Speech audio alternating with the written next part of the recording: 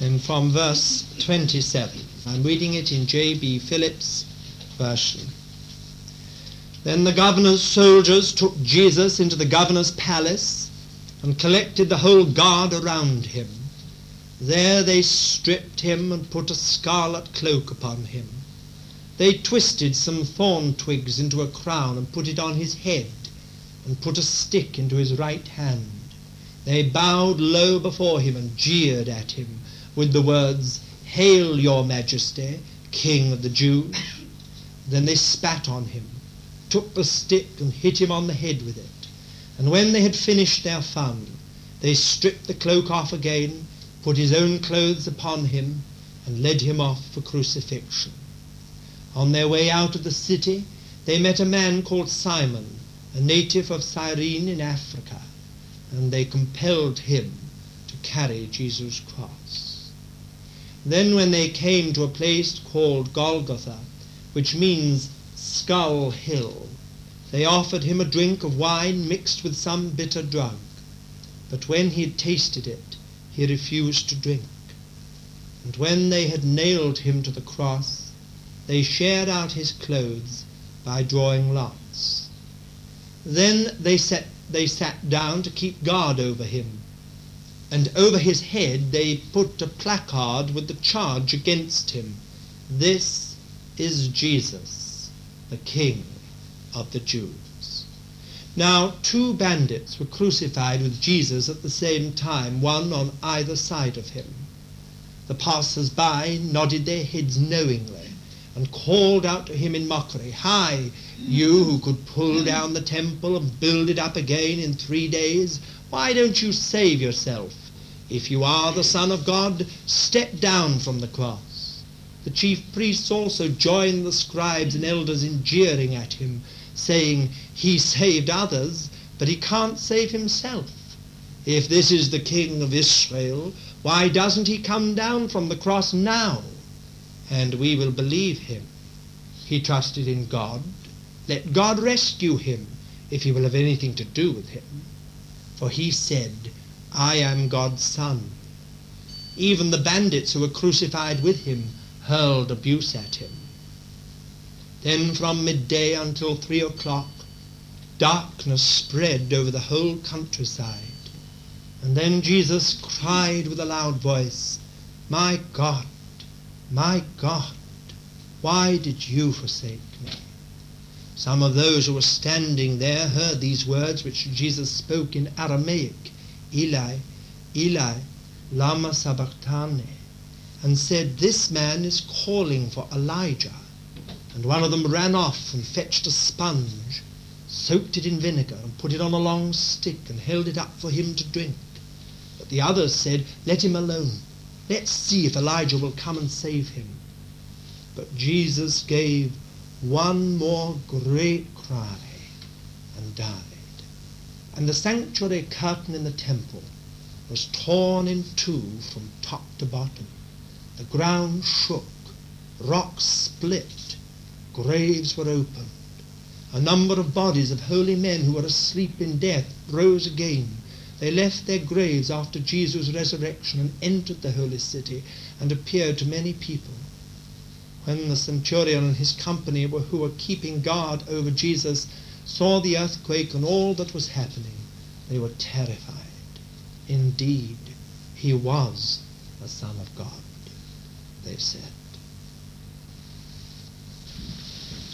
Now this evening we come to this last division of the Gospel according to Matthew, which I have entitled "The Passion and Triumph of God's King." Just one word of explanation about the word passion. It has come to mean something quite different. I am using it in, I think it's a correct way to speak of the suffering of our Lord Jesus Christ. We call it the Passion of Christ. And it is a very fine word because it has within it all the sense of very strong feeling, powerful feeling, bound up with the suffering that he went through. So we have entitled it The Passion and the Triumph of God's King. We have traversed a long way now over these many chapters of Matthew's Gospel, and now we come to the climax of the whole story. Indeed, I think we have passed in these chapters into the Holy of Holies. We are in the presence of divine mystery.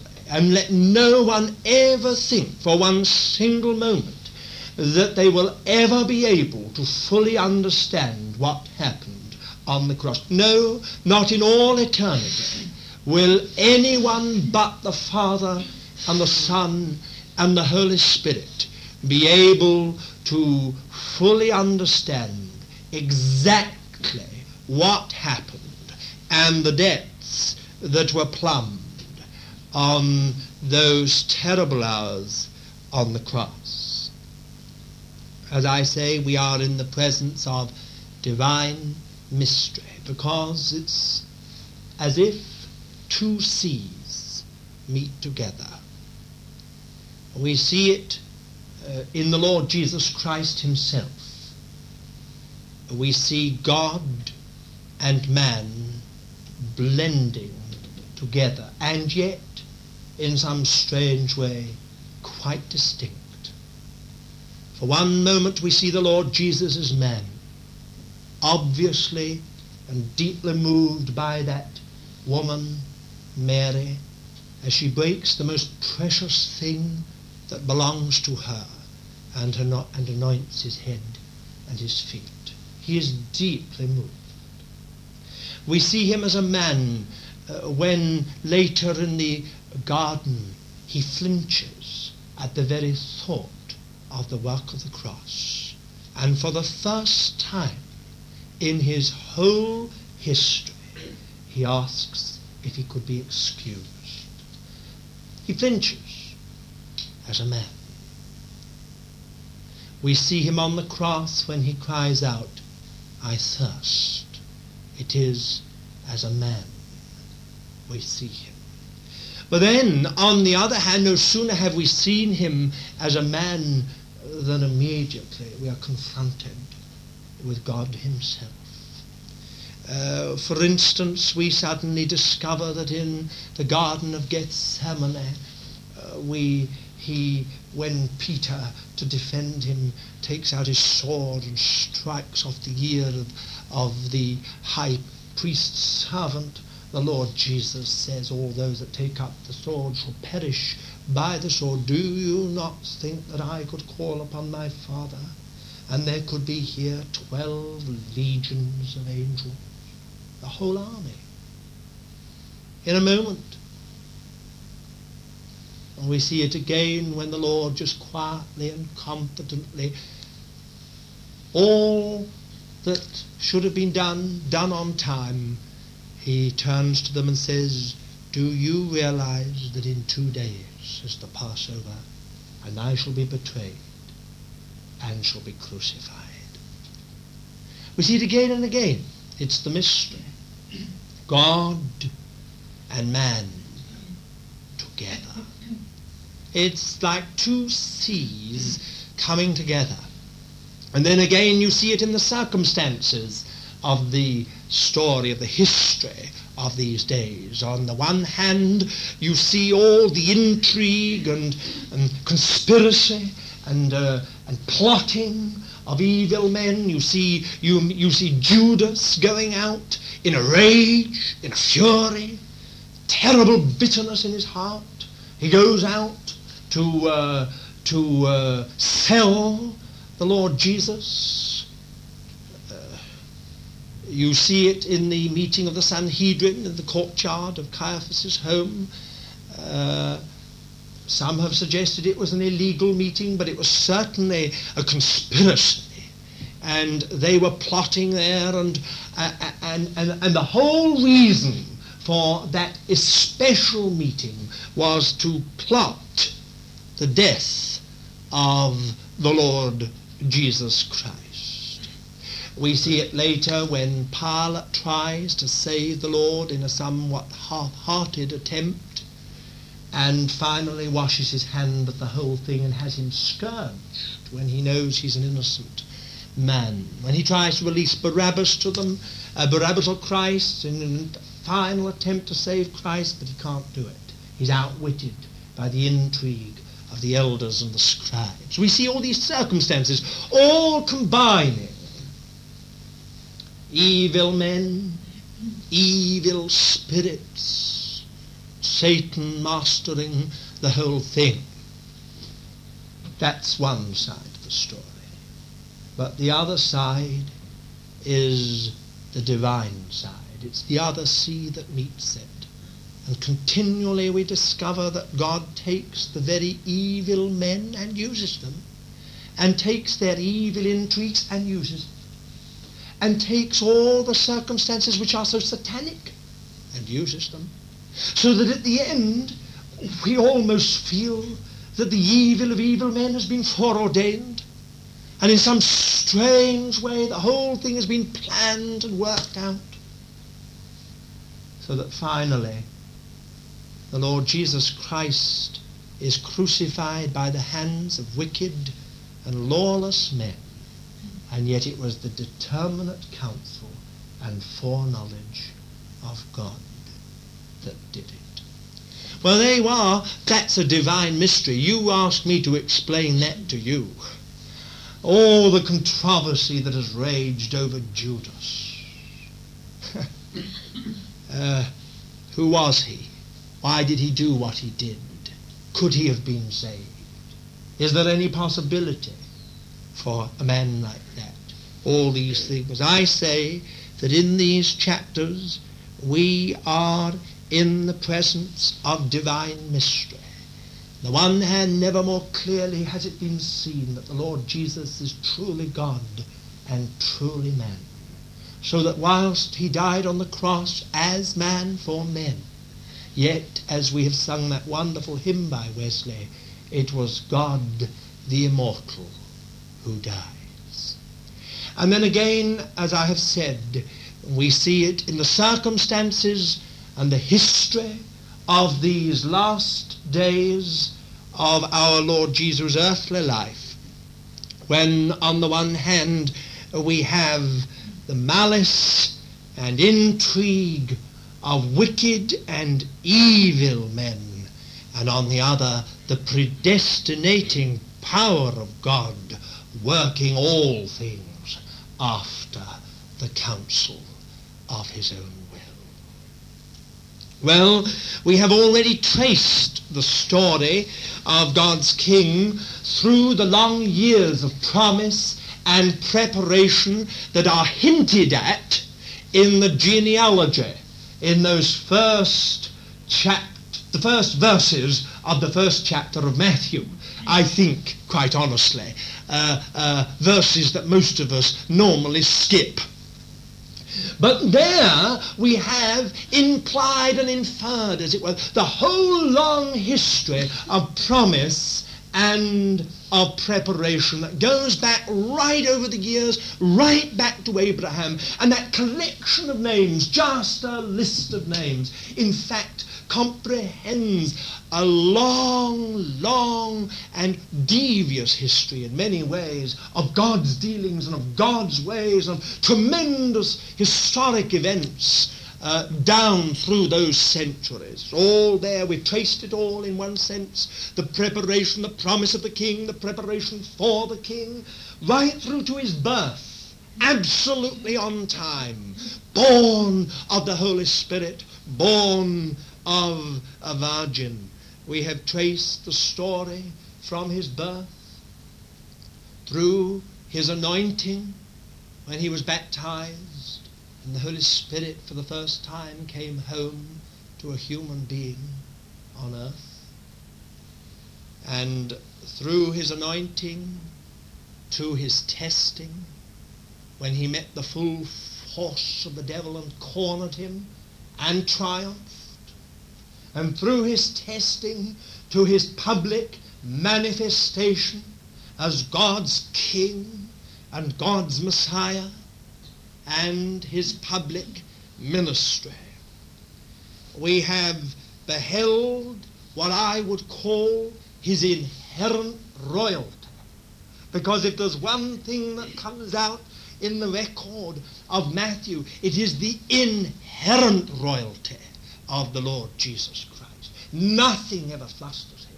Nothing ever panics him. He is all the time in the transcendent, inherent royalty. We've seen it in the way that he dealt with all kinds of problems and all kinds of difficulties. We have seen the demonstration of his majestic authority and power in every realm. We've seen it in nature, when there's such a storm that the ship would seem to go down, and with a word he calmed the storm. We've seen it when he had over 5,000 at one occasion to a meal, and another time over 4,000, and according to Jewish reckoning, that was only the gentlemen. So probably, if it follows the usual custom, I suppose there were at least as many ladies as men there, and probably a large number of children too. If it follows the custom in our churches in Britain, then I should say there was something like about 15,000 at least, without counting any children, to that meal. We've seen the Lord Jesus Christ when in such circumstances, and we have seen his majestic authority and power. Seek them, that's all, and give them to it, that's all. My God, never were the disciples more flustered or more baffled than when he calmly said, just seat them in groups of 50, and then turned round to them and said, give them to it. But he did it. We've seen it when all the sick and the ill and the devil-possessed came from all the villages and the towns for miles around. So there's a great concourse of maimed and lame and possessed and diseased people. And we've seen him healing them from early morn to late evening. We've seen him meet someone being buried and raise them from the dead. We have seen his majestic authority and power, no ordinary authority, no authority of some religious teacher, of some prophet. Majestic authority and majestic power in every realm, in the physical realm, in the spiritual realm, in the material realm, in every single realm. Why, I think of that wonderful little story when they came to him and said, do you pay the temple tax? And he said, we don't have to pay the temple tax. But he said, right, Peter, go down to the lake, and the first fish you take up, you'll find the temple tax in it. I've often thought it was probably a very small fish. Why did the Lord say the first fish? I'm sure it was to try Peter's faith. It was probably the tiniest fish you've ever seen of a sprat. But there inside of it was the half shekel. Majestic authority and power. What a way to pay taxes.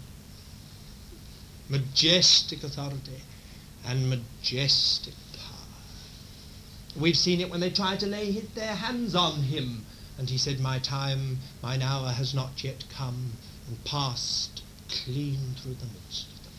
We've seen it in every realm, but more, we've heard him speak, and we've heard him proclaim the kingdom as no one has ever proclaimed the kingdom of heaven before. Listen to the sermon. Listen to the sheer royal authority of those words. Ye have heard it said, but I say unto you. Ye have heard it said, but I say unto you. Majestic authority in not only his actions, but in his words. We think of the mysteries of the kingdom when he explained to us some of those things which are perhaps the hardest of all things to understand. And he described them in the simplest of stories. A sower went out to sow. And some seed fell at the wayside, and some fell amongst thorns, and some fell into good ground. Well, that's all we can say. We'd be here the whole evening if we were to even stop there for a while and think about it. We have beheld his glory.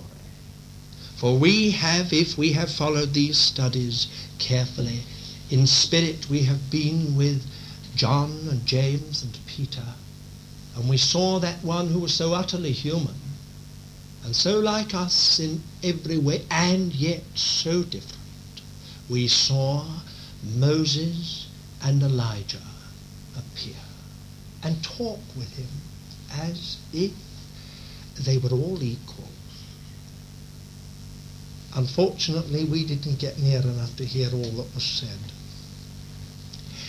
I often wonder whether Peter really heard what was said. But what we do know is that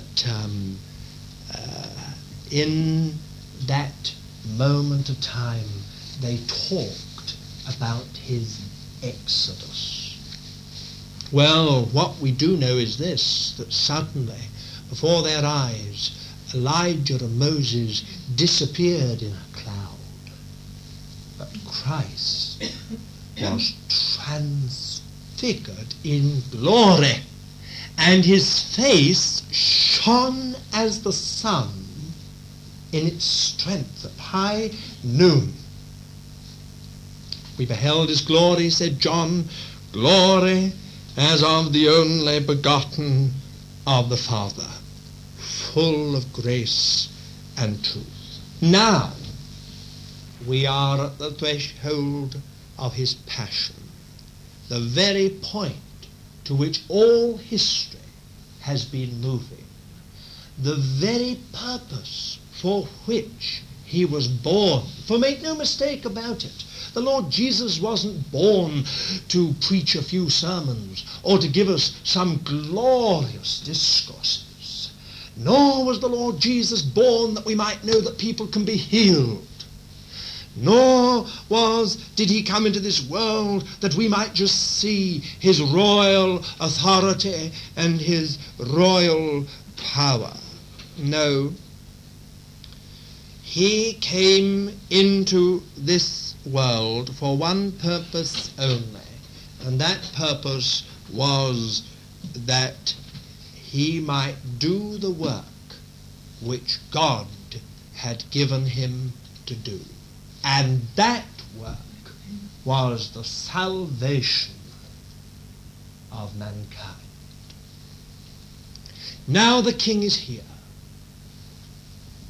And not only is the king here, when we come to Matthew 26, verse 1, but the kingdom has been proclaimed and demonstrated.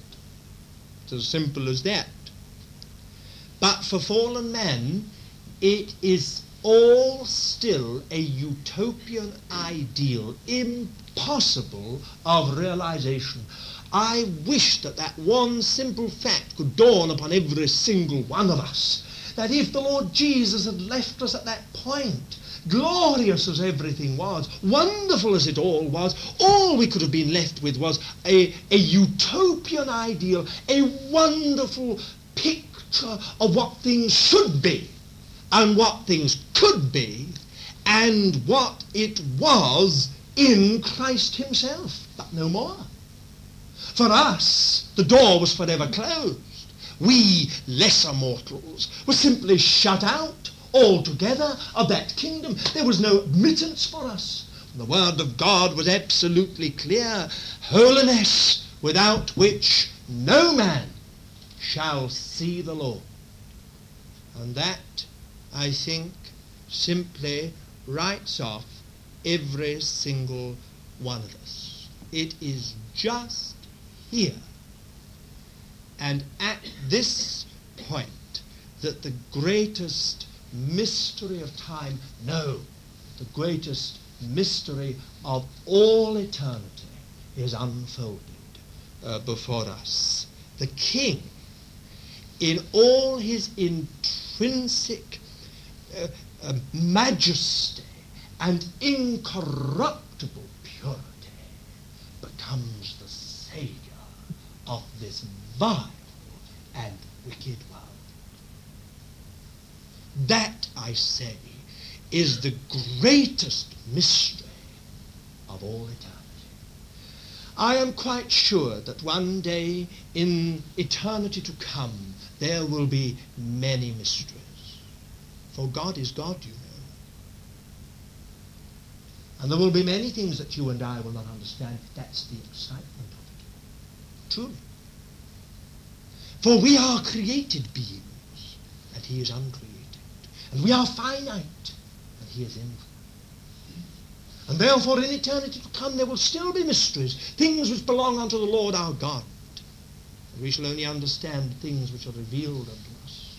I say that for us means always excitement in many ways. But of all the mysteries that have ever been or ever will be, there will be nothing that will ever touch the divine mystery in the King becoming the Saviour. Never.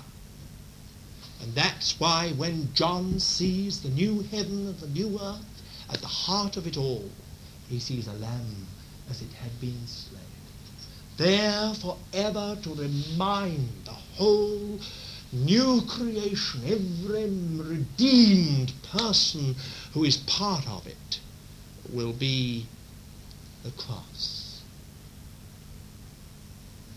I have often wondered, again thinking aloud, I have often wondered whether martyrs and others will ever still bear the marks of their martyrdom.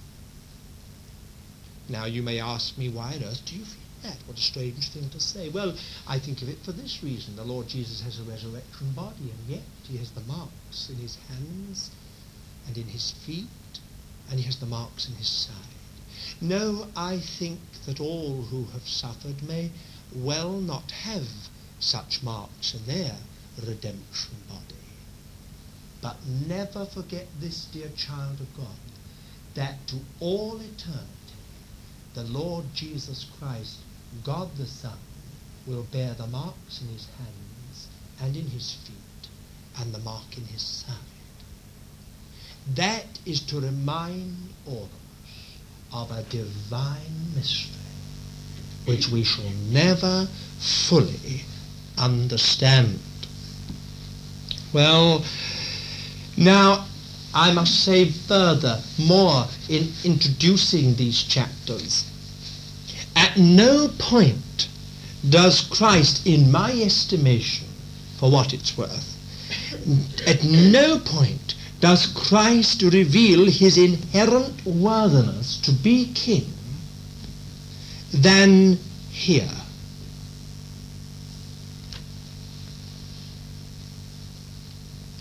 We see him face all that man finds most fearful and terrible.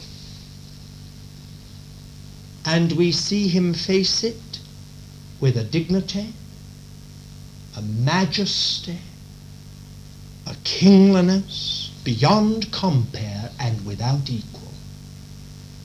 Think. The things that you fear and the things that I fear, what are they? I'll tell you what they are. Pain. There are very few people who won't cringe from pain. If you knew that next week you were going to have the most terrible pain, I'm quite sure you would have an anxiety neurosis in the days before it. Pain. Especially men. The ladies seem to have a built-in capacity for facing pain, at least relatively speaking. But the men, my goodness, a little sniffle and they're down on their backs. Suffering. suffering of any kind, mental, spiritual, physical? Isn't that one of the things that all mankind fears and cringes from? Darkness. I mean darkness. Not just physical darkness, but spiritual darkness, mental darkness. Isn't that something you fear? Supposing you were to think of darkness, something that came and baffled you and completely blotted out all your security and everything else. Wouldn't you fear? Derision. Some people will face any pain, but derision is a thing they could not face. Derision. Loneliness. Loneliness. Some people fear loneliness more than anything in this world. Loneliness. But that's something the Lord faced. Pain, suffering, darkness, derision, loneliness, forsaken. Supposing you were to know that everyone would forsake you. Everyone. Your husband, your wife, your children, your parents, your friends, everyone. Supposing you were to know that God would forsake you in the hour of your greatest extremity and need.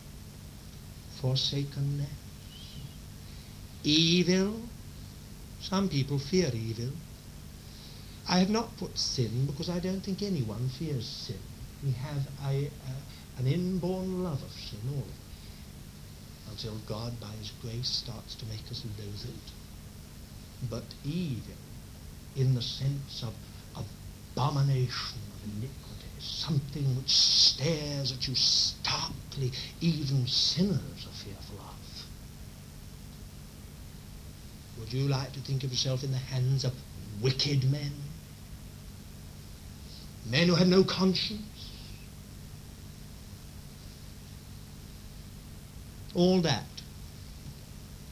Disease.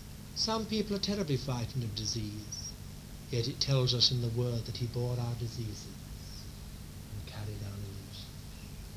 Some people are so frightened of disease it's really almost pathetic. He faced it and bore it. You know, some of us had flu, and every bone in the body ached, but I have often wondered what it meant for the Lord Jesus when he bore the illnesses of the world. One little virus can do so much to us. I have often wondered what it meant to the Lord when he bore the lot. And that, my dear friend, is compared as nothing compared to sin. That is only the outer fringes of his passion, the outer fringes of his suffering. Death. The Word of God says that death is the last enemy, and says that it is through fear of death we are all held all our lifetimes subject to bondage. Most people fear death. Even, I'm afraid, some Christians fear death. Now, my dear friend, the inherent worthiness of the Lord Jesus to be King is seen in the way that he faced everything which man finds most fearful and most terrible, and through it all shines a dignity and a majesty that I have said is without equal, beyond compare. You know, if I were to say none of those things and to substitute one single possibility, I think it would ring a bell in every heart. The fear of the unknown. The unknown. And I believe that when the Lord Jesus flinched in the Garden of Gethsemane and said, if it's possible for this cup to pass from me, perhaps the greatest fear of all was the unknown. For even as a son, he had never trod the path he was going to tread. He didn't know what sin was. he didn't know what forsakenness was of God, to be forsaken of God. That was a thing that in all his being he had never known, never touched. It was the great unknown, even for him. The thing that I find so marvelous in these chapters is this, that at no time does the Lord Jesus lose his dignity or compromise his kingliness. To me, that is marvelous. Absolutely marvelous. For we would expect that when a person goes through what he went through, he would somehow, somewhere along the line, react and compromise that kingliness that is within him. But nowhere does he do it. Oh, my friend, just you think of it. His kingliness shines through it all. Beaten, swollen. As Johnson had a fall and her arm came up like a balloon. It made her ache in every part of her body. My dear friend, you have no idea what the Lord Jesus went through. Lacerated and bleeding, spittle on his face. Why do I go through this? I tell you why I go through it. Because I want you to see that he didn't lose his dignity. For someone to have spittle on their face means generally they lose their kingliness, they compromise it somewhere. But he never did. Never was he more royal. Never was he more kingly. Never was there a greater dignity. Never was there a greater authority. When they slapped his face and said, prophesy to us, who was it that struck you? If you are the Son of God. He answered them not a word. Absolute authority. No, it's all there, a but for coarse joke. When you read it in the new modern versions, it makes you realize something. A but for coarse joke. Jeered at, derided, not esteemed. It's all right if you're suffering and going through something for some great principle, and at least everyone says, well, he's suffering, but when everyone derides it all, says, hail your majesty, King of the Jews, it's all a joke. This man's a fraud. He's not esteemed. His human strength simply giving way under the physical weight of the cross, not the moral weight, the physical weight, so that he fainted. Someone else had to carry the cross for him. Nailed through his hands and his feet to a great wooden stake. All hell let loose in a few hours. A few hours of satanic fury and darkness such as this world has never seen and will not see till the very end of this age, when it will be let loose on the church. All that, and he never compromised his kingliness at a single point, and never lost his dignity. Now that's the thing that shines out in these 3 chapters. It's a majesty that this world doesn't know. It's something that's not of earth. It's from heaven. It's a different kind of kingship. It's a different order of man altogether. Even when forsaken by God for the first and only time in his being. I use that word thoughtfully. His being, not just his history, but his being. This universe heard the most fearful and the most awesome and the most terrible cry it has ever heard. even then his kingdomness is apparent. Even at that point.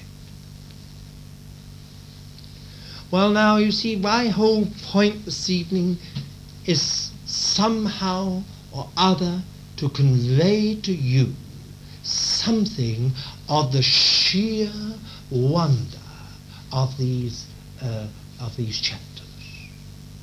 Brother Shaw, Ron and I were just talking about it before, and Brother Shaw was saying how it seems that these chapters are written in such a matter-of-fact kind of way. How else could they be written? The infinity of the subject, the depths of it, the inexhaustible nature of it. There was only one course open, and that was to put down the facts in the simplest, childlike way that they could be put down, and leave the Holy Spirit to interpret to us something of the infinity that lies behind the history. Is it then any wonder the early Christians, when quoting Psalm 93 and verse 10, say to the nations, the Lord reigneth, used to quote it like this: say to the nations, the Lord reigneth from the tree. The Lord reigneth from the tree. Well, whether it has got any historic basis for it, Justin and others say that the Jews deliberately expunged from the old text from the tree, or whether it is just what early Christians added, the fact of the matter is that never did the Lord reign more truly and more genuinely than when he was on the cross. Christ made the cross a throne because of his inherent kingdom. And therefore, that cross has become a throne forever. And that's why Christ crucified will reign to all eternity. And that's why the Apostle John, when he looks into heaven, sees on the throne a lamb as it had been slain. In almost as it were, all the time in the process. It was the tree. It was the crucifixion present in the midst of the throne. So that the altar became the throne. If you look at Ezekiel chapter 47 verse 2, I think it is, we're told that the great river of life that comes out from the house of God flows from under the altar. But when we see the same vision at the last chapter of the Bible, Revelation 22 and verse 1, we're told the river flows from under the throne. The altar becomes the throne. And the Lord Jesus made the cross the throne. Now, it is just at that point that you see the sovereignty of God. That when the devil is drawn out to his fullest extent, to his greatest fury, and when he does his very worst, God makes what he does the throne. There's nothing very beautiful about the cross. There's nothing very beautiful about Calvary, really, except the inherent kingdomness, beauty of character, and love and grace that we see in the crucified one. But, just in case anyone should think, from what I've said this evening, that the Lord Jesus went to the cross to exhibit his kingliness, let me say once and for all that he did not go to the cross just to express his inherent majesty and royalty. He went to the cross that we might be brought into the kingdom of heaven. That's why. Up to that point, as I have said, it was a utopian ideal, impossible of realization for any single one of us, including the greatest. We were all shut out forever from the kingdom of heaven. The Lord Jesus went to the cross in order to open the gate into the kingdom of heaven and bring you and I, sinners by nature and practice, into that kingdom forever, to deliver us from the authority of power of darkness and translate us into the kingdom of the Son of his love forever. It was not duty that took the king to the cross, and it was not ambition that took the king to the cross. It was love. And herein is love, not that we loved him, but that he loved us. Now then, dear child of God, what can we say as we approach these last 3 chapters of this gospel? I must tell you that I have never felt more inadequate than approaching these chapters. And I have felt consistently inadequate over many studies. Even when we faced difficult prophetic books, such as Jeremiah, or others, or Ezekiel with his involved visions, I never felt so inadequate as when I came to this. Why do I feel inadequate? Because we are not dealing with complexity. We're dealing with simplicity. Absolute, and that's why I feel so inadequate. To feel that something is complex, involved, intricate, well, that just baffles the mind. But when something is drawn in strong, bold, simple lines, and still behind it lies a mystery which is unfathomable, then you really begin to feel how inadequate you are. I cannot convey to you what there is in these 3 chapters. I only know this, that if you got just a little of what is contained in these 3 chapters, if you were to understand just a trifle of the emphasis, my dear friend, your life would be utterly and forever changed. Away with this idea that the cross is some small thing that can be comprehended in a hymn or a prayer. That it was some dear Redeemer that breathed his tender last farewell, and that's that. It wasn't. It was something that reaches out to the ends of time and eternity. Something that reaches out, as it were, from the centre to the skies, as one of our hymns says. Reaches out to the ends not only of this universe, but possibly to others. It is a tremendous thing to be saved, and no trifling matter. It wasn't that God became man simply and easily and cheaply, lived a little life for 33 years,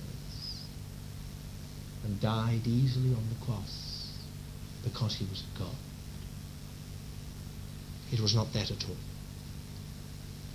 If it is familiar to you and seems easy to you, and it is easy to become a Christian,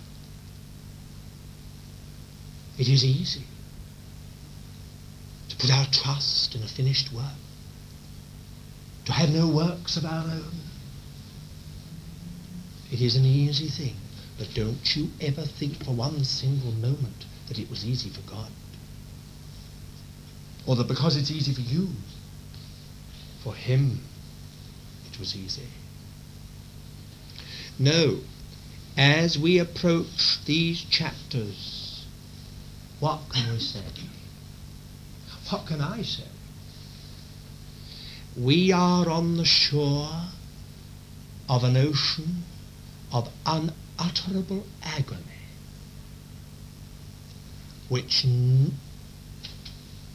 of us realize, and none of us will ever plumb. And if that little phrase were to be burnt into your minds by the Spirit of God, it would finish all slapdash, carefree, irreverent ways and attitudes when we come to the Lord's table. It would get to the root of so much which is familiar in the things of God. Think again. In these chapters, we stand on the shore of an ocean of unutterable agony. An ocean. You are just a little few feet of flesh and blood and bone. And you are on an ocean greater than the Atlantic that could swallow you up 1 billion times. It's an ocean of agony. Now that's why our hymn writers, when they've really seen something of the cross, strain and strive to put it into words and never succeed. They're all filled with a marvel and a fear and an awe of what they behold. We catch, I think, some little glimpse in the words of Christ. In chapter 26 and verse 38 and 39, then he said to them, my soul is very sorrowful, even unto death. It's an extraordinary statement. My soul is very sorrowful, even unto death. That's the sorrow. Verse 39, my Father, if it be possible, let this cup pass from me. Now, have you noted one all-important phrase which I think reveals more than even the words? Going a little farther, he fell on his face. I think that reveals everything. Reveals everything. That is the ocean of unutterable agony. My soul is sorrowful unto death. He went a little farther and fell on his face. You know, I cannot imagine the Lord Jesus flinching from anything. When the Father asked him to come into this world, he never flinched. It says he laid his glory by. Although he wasn't in equality with God, he didn't think it a thing to be grasped at. He humbled himself and became a man, and so on. I mean, there was no flinching from it. He came into it. He went through with it. It was as simple as that. Why then, for the first time in his history, does he flinch? Surely there is something in that cross that you and I have not yet understood. surely there must be a depth of agony, a depth of suffering, a depth of darkness, a depth of loneliness and forsakenness that you and I just... Do you think the Lord Jesus was flinching from physical pain?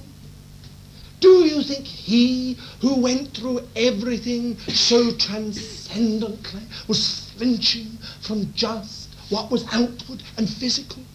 Don't you think that it's what the Scripture says, the pains of hell got hold on him, or tried to?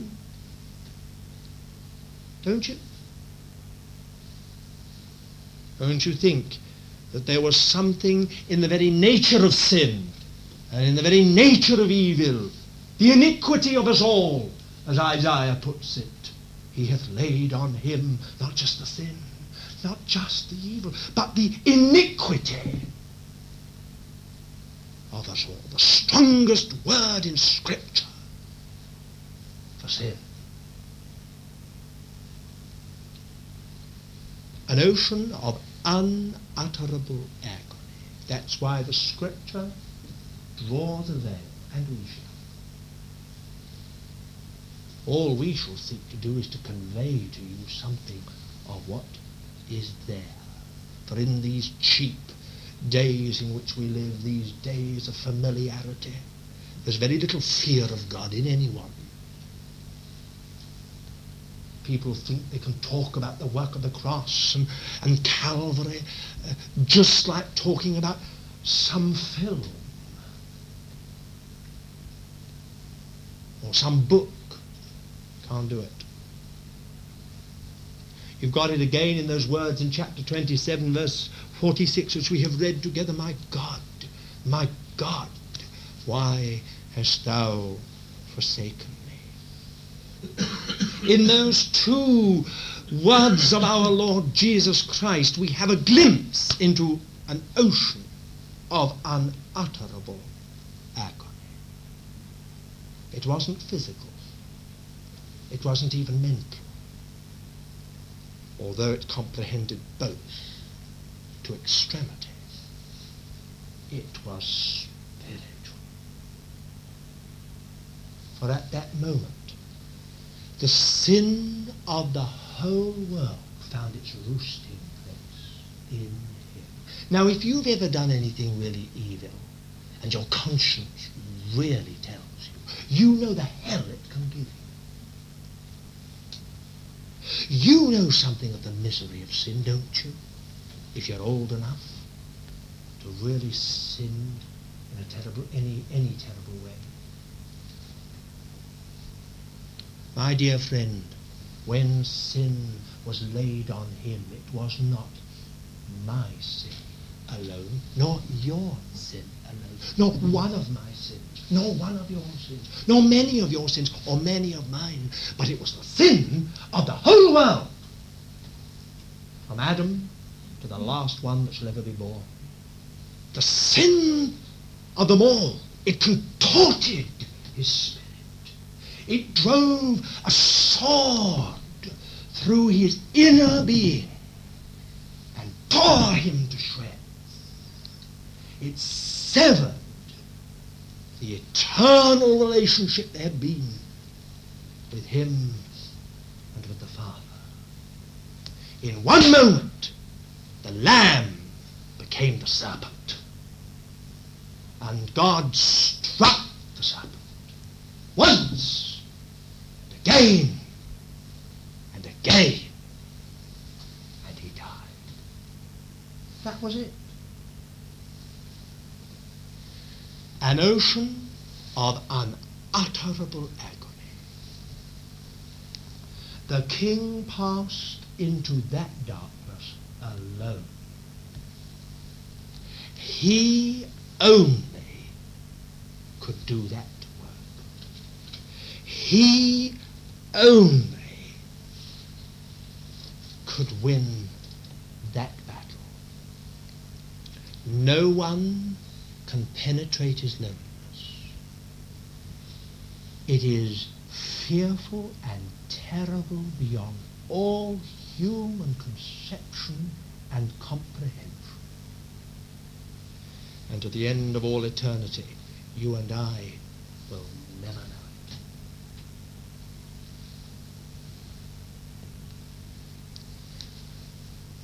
we hear only one great convulsive sob, if you like, and I like the word sob. One great convulsive sob that comes out of the heart of that ocean. That's all we hear. And it speaks of a cost that you and I will never understand. And it speaks of the King becoming the Saviour. That's all. Listen to me. That's all. And your salvation was won. And my salvation. For if he passed into that darkness alone, and for a moment is lost to sight, and no one can penetrate, he came back. And as the old hymn puts it, he came back with the foiled usurper's crown. He triumphed. If the world has never seen such agony, the world has never seen such triumph. Because, for me, the most moving words in the whole record are found in chapter 27 and verse 51. And behold, the veil of the temple was rent in twain from the top to the bottom. Now, note the words. They come immediately after those terrible words. And Jesus cried again with a loud voice and died. And behold, the veil of the temple was rent in twain from the top to the bottom. What does it mean? Oh, the matchless simplicity of the words. What a universe lies behind them. That veil, what it symbolizes of alienation from God, of a gate closed to us, to the kingdom of heaven. That's what it symbolizes. Now, invisible hands have taken it not from the bottom and torn it to the top, but from the top they've taken it and torn it to the bottom. What does it mean? It means that the kingdom of heaven at last is opened to sinners saved by the grace of God in Christ. Simple as that. Listen to me. As simple as that. Yes? If you understand that behind that simplicity lies an ocean of unutterable agony. If it was God's mind that conceived the plan of our salvation, and if it was God manifest in the flesh who was born at Bethlehem, and if it was God's heart that was broken for us on the cross, then it was God's hands that tore the veil of the temple in two. Well, that's where we end tonight. I don't know whether I've conveyed anything to you of the infinity of what happened. You are such a worthless individual. Forgive me saying it, but you are. And so am I. Worthless little bits of flesh and blood. When we are saved, we give the Lord nothing else but trouble. Very little joy. And yet it was for us. It was for us that he passed into this darkness. It was for us that he met Satan full on. It was for us that he died. Incredible. Quite incredible. I shall never fail to be amazed at the gospel, because it is incredible. But oh, the greatness of his love, and the greatness of his grace, and oh, the power that sought us and won us. It's tremendous, really. Tremendous. I think it's a good thing for you and I to realize just how tremendous was the cost of our salvation. Now, my dear friend, we finish. But just you remember this. You are a child of God. You have been saved by the grace of God. Is that not right? You have been born of the Spirit of God. You are in the kingdom of heaven. Just you remember that it cost God everything.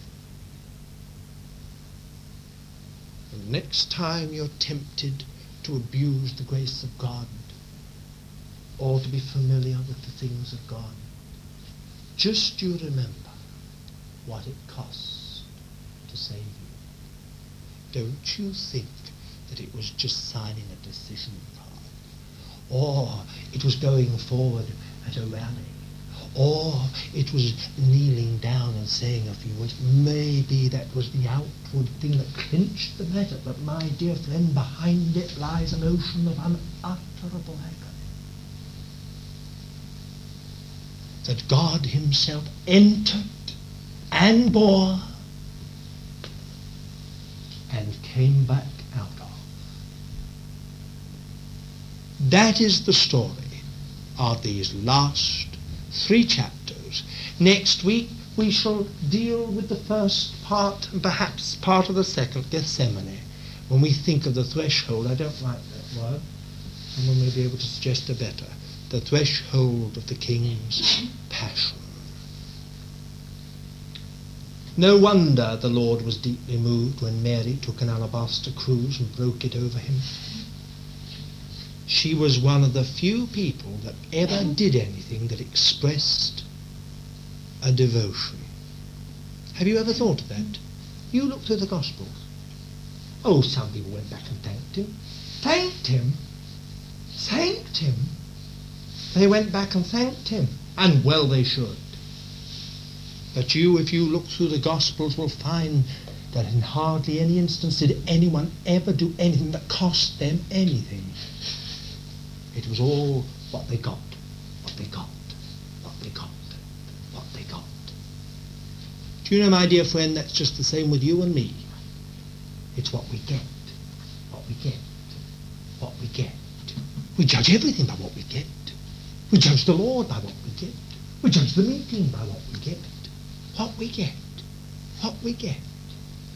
What we get.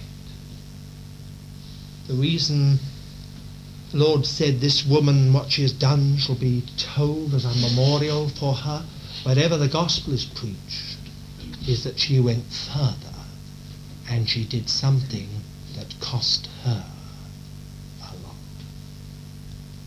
And she lavished it on him. My dear friend, no wonder the Lord said to her, he rebuked the others and said, she has done it over against my belly. What did he mean? I think he meant she has in some simple and very small, and perhaps shallow way, seen something of the ocean of unutterable agony, and she has responded. And that's where it leaves you and me tonight. Have we responded? It's one thing to be saved, that's what we get. It's one thing to have peace and joy, that's what we get. It's one thing to have eternal life, that's what we get. But has he got anything? If we responded like that, may the Lord help us, and may somehow something of the greatness of what he has done dawn upon us in a new way. Shall we pray?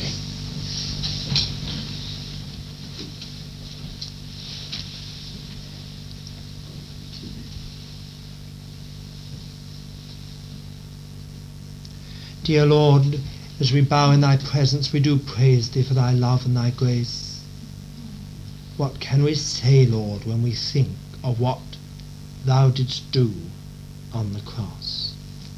We just simply would ask thee, Lord, that somehow, if nothing else, some sense of the greatness of it all and the cost of it all may dawn upon us and may bring a true and a genuine and a loving fear and reverence of thyself into all our hearts, and may bring us to be a people who understand something of what lies behind our salvation and something